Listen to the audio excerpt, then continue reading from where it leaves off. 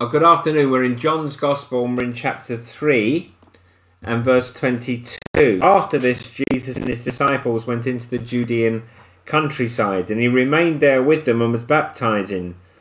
John also was baptized in Aenon near Salim, because water was plentiful there, and people were coming and being baptized, for John had not yet been put into prison. Now a discussion arose between some of John's disciples and a Jew over purification. And they came to John and said to him, Rabbi, he who was with you across the Jordan, to whom you bore witness, look, he is baptizing, and all are going to him. John answered, a person cannot receive even one thing unless it is given him from heaven. You yourselves bear me witness that I said I am not the Christ, but I have been sent before him. The one who has the bride is the bridegroom. The friend of the bridegroom who stands and hears him rejoices greatly at the bridegroom's voice. Therefore this joy of mine is now complete. He must increase, but I must decrease. May the Lord bless the reading of his holy and inerrant word. Most of us are drawn to greatness, even if we're not ambitious ourselves for greatness. We do like to see it and marvel at it. Sports fans marvel at great individual or team performances. If sport is not your thing, then it could be something else. It can be opera, music. We can go to an art museum, marvel at the Dutch or Italian old masters, and look at the exquisite use of light or shadow and see what the artist was trying to convey. Or closer to home, some of you like military history and appreciate the genius and the greatness of strategy and the great flanking manoeuvre, for example. We do aspire to greatness. Even if we're not particularly ambitious, we enjoy being in the presence of greatness. It's election year in America, and the President of America campaigned 4 years ago on the slogan, Make America Great Again. What is true greatness? Well, let me tell you who Jesus thought was great. And that should matter to us, I hope, because whether you are a believer or not, you are listening, I would guess, because you like Jesus. So it'd be important to recognize who Jesus thought was truly great. I think we all agree that we have to learn from Jesus' definition of greatness. This is what Jesus said, Luke 7 and verse 28. And I tell you, among those born of women, none is greater than John. Yet the one who is least in the kingdom of God is greater than he. No one is as great as John the Baptist. What made John so great? Well, Jesus had in mind the mission of John. His mission made him great because he was the forerunner to prepare the way for the Lord, the Christ, the Messiah himself. That's the main thing. It's not the only thing. John's greatness consisted of two things, his mission and his meekness. And that's why Jesus followed up by saying, yet the one who is least in the kingdom of God is greater than he. As great as John was with his unique mission to prepare the way for the Messiah, you can be even greater if you will be least in the kingdom of heaven. If you want to be impressive, great in the world's eyes, look to money, to fame, to accolades, to followers, to accomplishments. If you want to be impressive in Jesus' eyes, look to John the Baptist. I wonder, in all your striving and in all your inspirational films and in all that you hear from teachers and parents, I hope somewhere this message of true biblical greatness has been placed before you. Because it is a greatness that is available to all and found in very few. And often those that are greatest in the world's eyes are far from great in our Lord's eyes. What I'm going to do this afternoon is explain the context of the passage, then show you 4 things that John says is a demonstration of true biblical greatness. Let's have a look at the setting. In verses 22 through 24, beginning in verse 22, Jesus and his disciples now go into the Judean countryside. It says, after this. So this is after chapter 3, with Nicodemus and God so loved the world.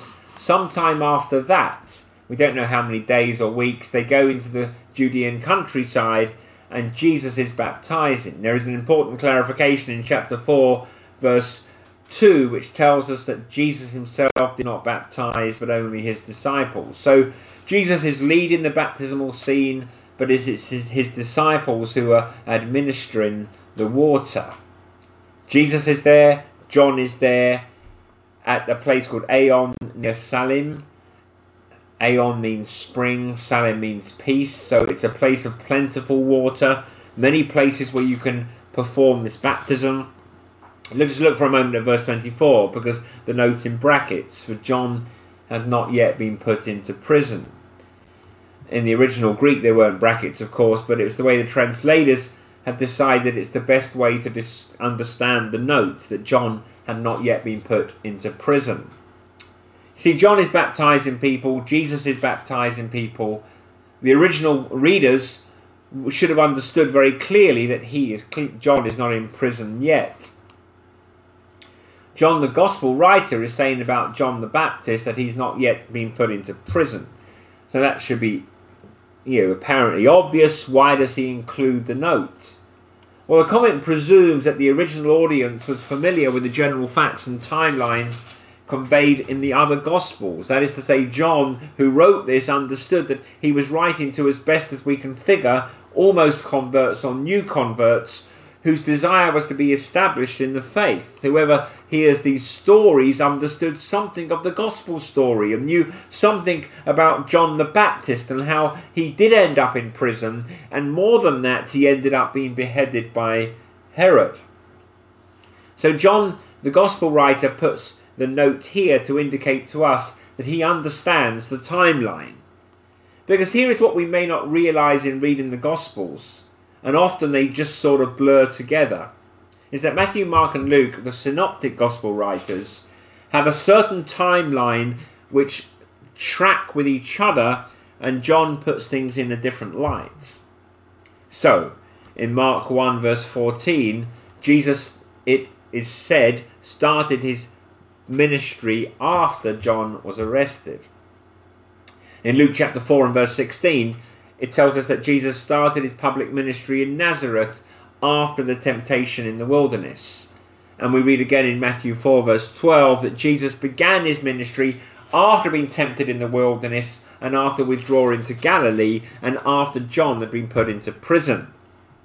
So the timeline in Matthew, Mark and Luke is that Jesus began his public ministry in Galilee after John had been put into prison.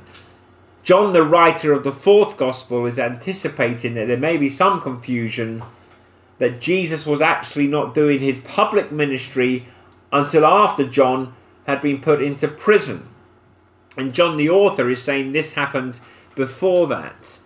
See, what John tells us, and it is only hinted perhaps in the other gospels, is that Jesus had a public Judean ministry prior to his public Galilean ministry, Judea being in the south, Galilee in the north. Galilee being from where where he was from, where he grew up around Nazareth, the Sea of Galilee, Chorazin, Bethsaida, Capernaum, the cities in Galilee. So it seems what happens is that Jesus had a public ministry in Judea where he overlapped with John the Baptist for a time, and then owing to John being put into prison, Jesus withdrew for a time because it was not yet his time to be arrested and put to death. He withdrew for a time and launched the next phase of his public ministry in Galilee, which we see in the synoptic gospels, Matthew, Mark and Luke. So the comment in verse 24 is John's way of signalling to his audience, this happened before most of what you know about Jesus' public ministry. This was before John was arrested. So we come now to verses 25 and 26, his controversy. In verse 25 we read about a discussion between John's disciples and an unnamed Jew. We don't know what it was about. It's about purification. We can speculate. The Jews in the first century had many purification rites. The things that you had to do to wash your hands before meals. They didn't have hand sanitizer, no coronavirus in those days. And there was ways your clothes had to be purified. There were certain things you had to do from your head to your toes to render you clean and pure. So there's probably some dispute about that, and how does that correspond to this baptism that John is doing, and is it the same thing or are they different? There's a discussion, which leads us to verse 26, and that somehow in this discussion of water and purification, the disciples to John come back, and now they raise another issue related to baptism, and it's a classic case of jealousy, territorial ministry, not from John but from his disciples. In verse 26, they came to John and said to him, "Rabbi, he who was with you across the Jordan, to whom you bore witness, look, he's baptizing, and all are going to him." Rabbi was not a formal designation. There later on would be an ordination process to become a rabbi. But here, anyone who was your teacher, someone you followed, you called rabbi. So they were appealing to John's ego. You bore witness to him, you introduced him to the world, now he is baptizing. Rabbi, this is your gig. You are John the Baptist. And then look at the last line, and all are going to him, an overstatement, hyperventilation. They're worked up, and that sets the stage for this controversy, and you can hear it in their own words. The competition, and we know it in our own hearts, the competition that comes out in the human spirit. And it's what makes John's words so amazing and what makes John such an example of biblical greatness. So let me show you 4 things that John says in reply to his disciples hyperventilating. Verse 27, verse 28, verse 29, verse 30. Each verse contains something that John says in response to his disciples' hyperventilation. First thing he says in verse 27 is a wonderful response. It's all from God anyway.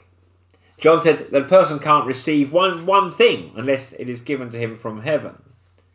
You just see what he's saying to his disciples. What I've been doing, what I have, is a gift from God. My calling is to prepare the way.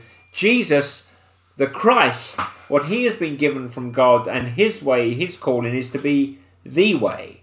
My calling is to prepare the way. He is the way. That is God's plan. And you can hear them, you can just hear them. Well, John, no, he's your protege. And John said, no, he is the point. He's not my protege. Now listen, friends, is that your attitude, my attitude, when you see others succeed? Now it's one thing if you see other succeed in something that you aren't very interested in at all. Ski jumping, I don't feel threatened at all if I see a great ski jumper. But you get people who are preaching, well, it's what I do. Or you can line up what it is you do, your vocation, your career, the thing that you are best at. And if you are really good at music, don't get bent out of shape at the person who runs really fast around the track. But if you're really fast around the track, then you may do. One of the reasons it's so hard to be a mum is that many other people your age have the same vocation. So mums look at Facebook and see everyone else has the same job that I have, the same calling that I have. So you get that comparison, who's doing it better, how am I doing, who's failing. You see, the bottom line is it is hard for the human spirit to celebrate the success of others, especially our peers. When you find that others seem to have more than you, or more recognition, more gifting, more opportunity, is your first response, well, it's all from God? Because that is what John says. Just think about the parable of the labourers in the vineyard. You get the people who just come at the 11th hour, and they get a denarius the same as the people who've been there for 12.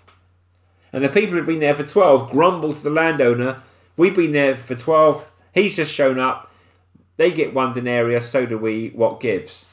And the landowner says, do I not have a right to do what I want with my money, or are you upset because I'm generous? You're upset because you think I'm too kind to other people. Friends, do you see the world around you with the goggles of fairness or through the glasses of grace? Which makes all the difference. See, some of you wake up in the morning and it's those fairness goggles. And I'm not saying that we turn a blind eye to real injustice. But I am saying as a way of life, many people put on the fairness goggles. Who is getting what is going on, why are they getting more than I, and what is happening over there? instead of the glasses of grace that says, not one thing have I received except it be given to me from God in heaven. Every good and perfect gift comes from the Father of lights. That's what John says. What a tremendous gift it is when other people cheer us on. I have been so blessed in my life to have older mentors and pastors encourage me and cheer me on. And it's one thing to be complimentary to the people older than you. It's another thing when it's your peers or those younger than you, and you say, well, they have more gifts, or praise the Lord for what he is doing. If we're great, like John is great, we love to hear that. We love it when people surpass us in gifting and ability and influence. We cheer on one another. It's easier to cheer for each other when we realise we're on the same team and all that we have is a gift from the same God. Verse 28, the second thing that John says in verse 28. The first thing in verse 27, it's all from God anyway. And then verse 28, I already have told you I'm not the Christ. Now, would we not see this whole situation as a tremendous threat? Even if our theology was straight enough to know what I am supposed to say. I know that I've been preparing the way and he is the Messiah. I understand that. But in our hearts there would be, Jesus, your time is coming. Do you have to be baptizing right here, right now? I mean, think of the scene here. You have two rabbis. You have two sets of disciples. You have two crowds. You have two scenes of baptism. John was there before, and now his younger cousin is sucking all the oxygen out of the room, and John's disciples want to know, what are you going to do about it? And John says, what I'm going to do about it is I'm going to step aside. I have a good purpose. It is a divine purpose to prepare the way. I have not been sent to be the way. I prepare the way for him. So listen, you have a purpose. It is a good purpose. It is a divine purpose. God has you in the place you are for a reason. The school that you're in, the family you were born into, the job you are in for a reason. He has a purpose for you, and your purpose is not to be the Christ. It is not my purpose either. It is not to be the Christ in your marriage, not to be the Christ in your home, not to be the Christ in your school, not to be the Christ in your church. Now, you can take that as very discouraging. I thought I was pretty special. Or you can take it as unbelievably good news. John has already professed it and reminds them again, you bear me witness, my disciples. I told you already he is the Messiah, not me. Then he makes a third statement. So he says in verse 27, it is all from God anyway. Verse 28, I already told you I'm not the Christ. And then I love this one in verse 29, I'm just thrilled to be the best man. It's really the technical term for what we would call in our day the best man. In 29, the friend of the groom. The friend of the groom is the one who stands by, the one who makes the preparations, the one who ensures everything is set up, the one who makes sure that the wedding ceremony is a smashing success. And if there is one central rule, okay, you can mess up a lot of things as the best man, but the one unbreakable rule is that you do not marry the bride. A lot of best men, they stumble along. You hope that they remember the ring and don't look too goofy and don't faint. But the thing they really cannot do is marry the bride. There were actually ancient laws against this, that under no circumstances was the best man to marry the groom's wife. Judges 14 verse 20 tells us, and Samson's wife was given to his companion who had been his best man. The scene that John is describing would have been comical if it were not so tragic. He says the one who has the bride is the bridegroom. The bridegroom gets the bride. I am the friend, I stand and hear, but I do not get the bride. That is not what the best man does. You can picture some awkward scenes, can't you? The bride walking down the centre of the church, coming down arrayed in her splendour and beauty and glory, and the best man just gives the bride his card and says, call me. Or be a terrible reception if the best man breaks into the first dance.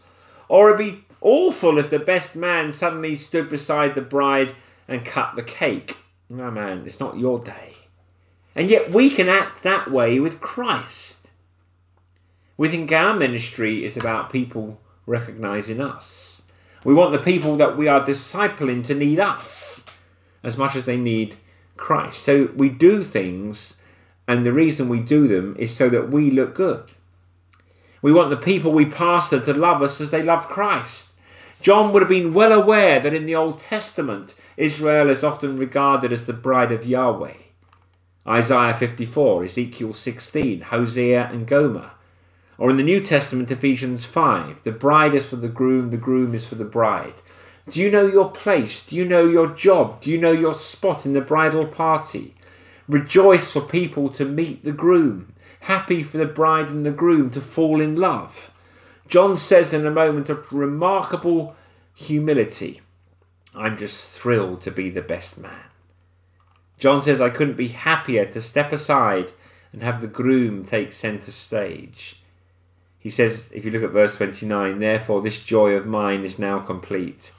His disciples have the idea, John, what is going on? You must be miserable. What is happening? You are the Baptist. He is baptizing. What are we going to do? And John says, I'm going to rejoice. I've never been happier. My joy is complete. What completes your joy? For most of us, it's the next thing. If I could get a better job, if I could just be engaged, if we could only be married, if we could just have a child, if we could get rid of the children, if I could just retire. It's always the next thing to complete my joy.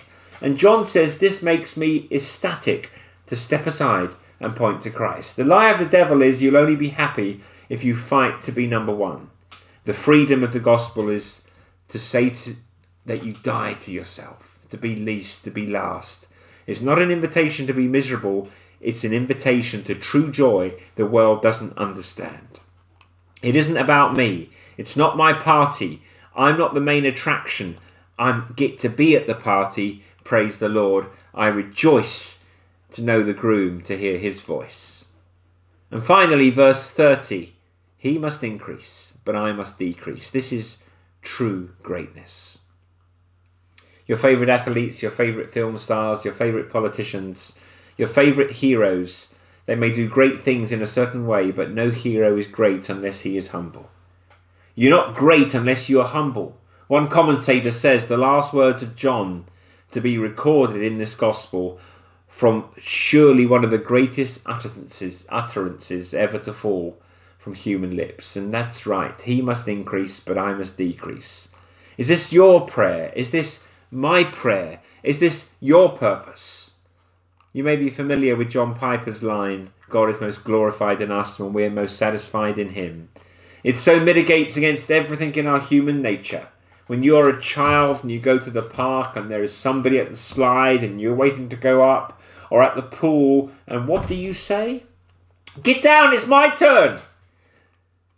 And they're just waiting up there, loitering. Get down, it's my turn! That's what you think as a child. We think the same as adults, but we just become a little bit more socialised about how we say it. That's the human heart. Get down, so I can get up.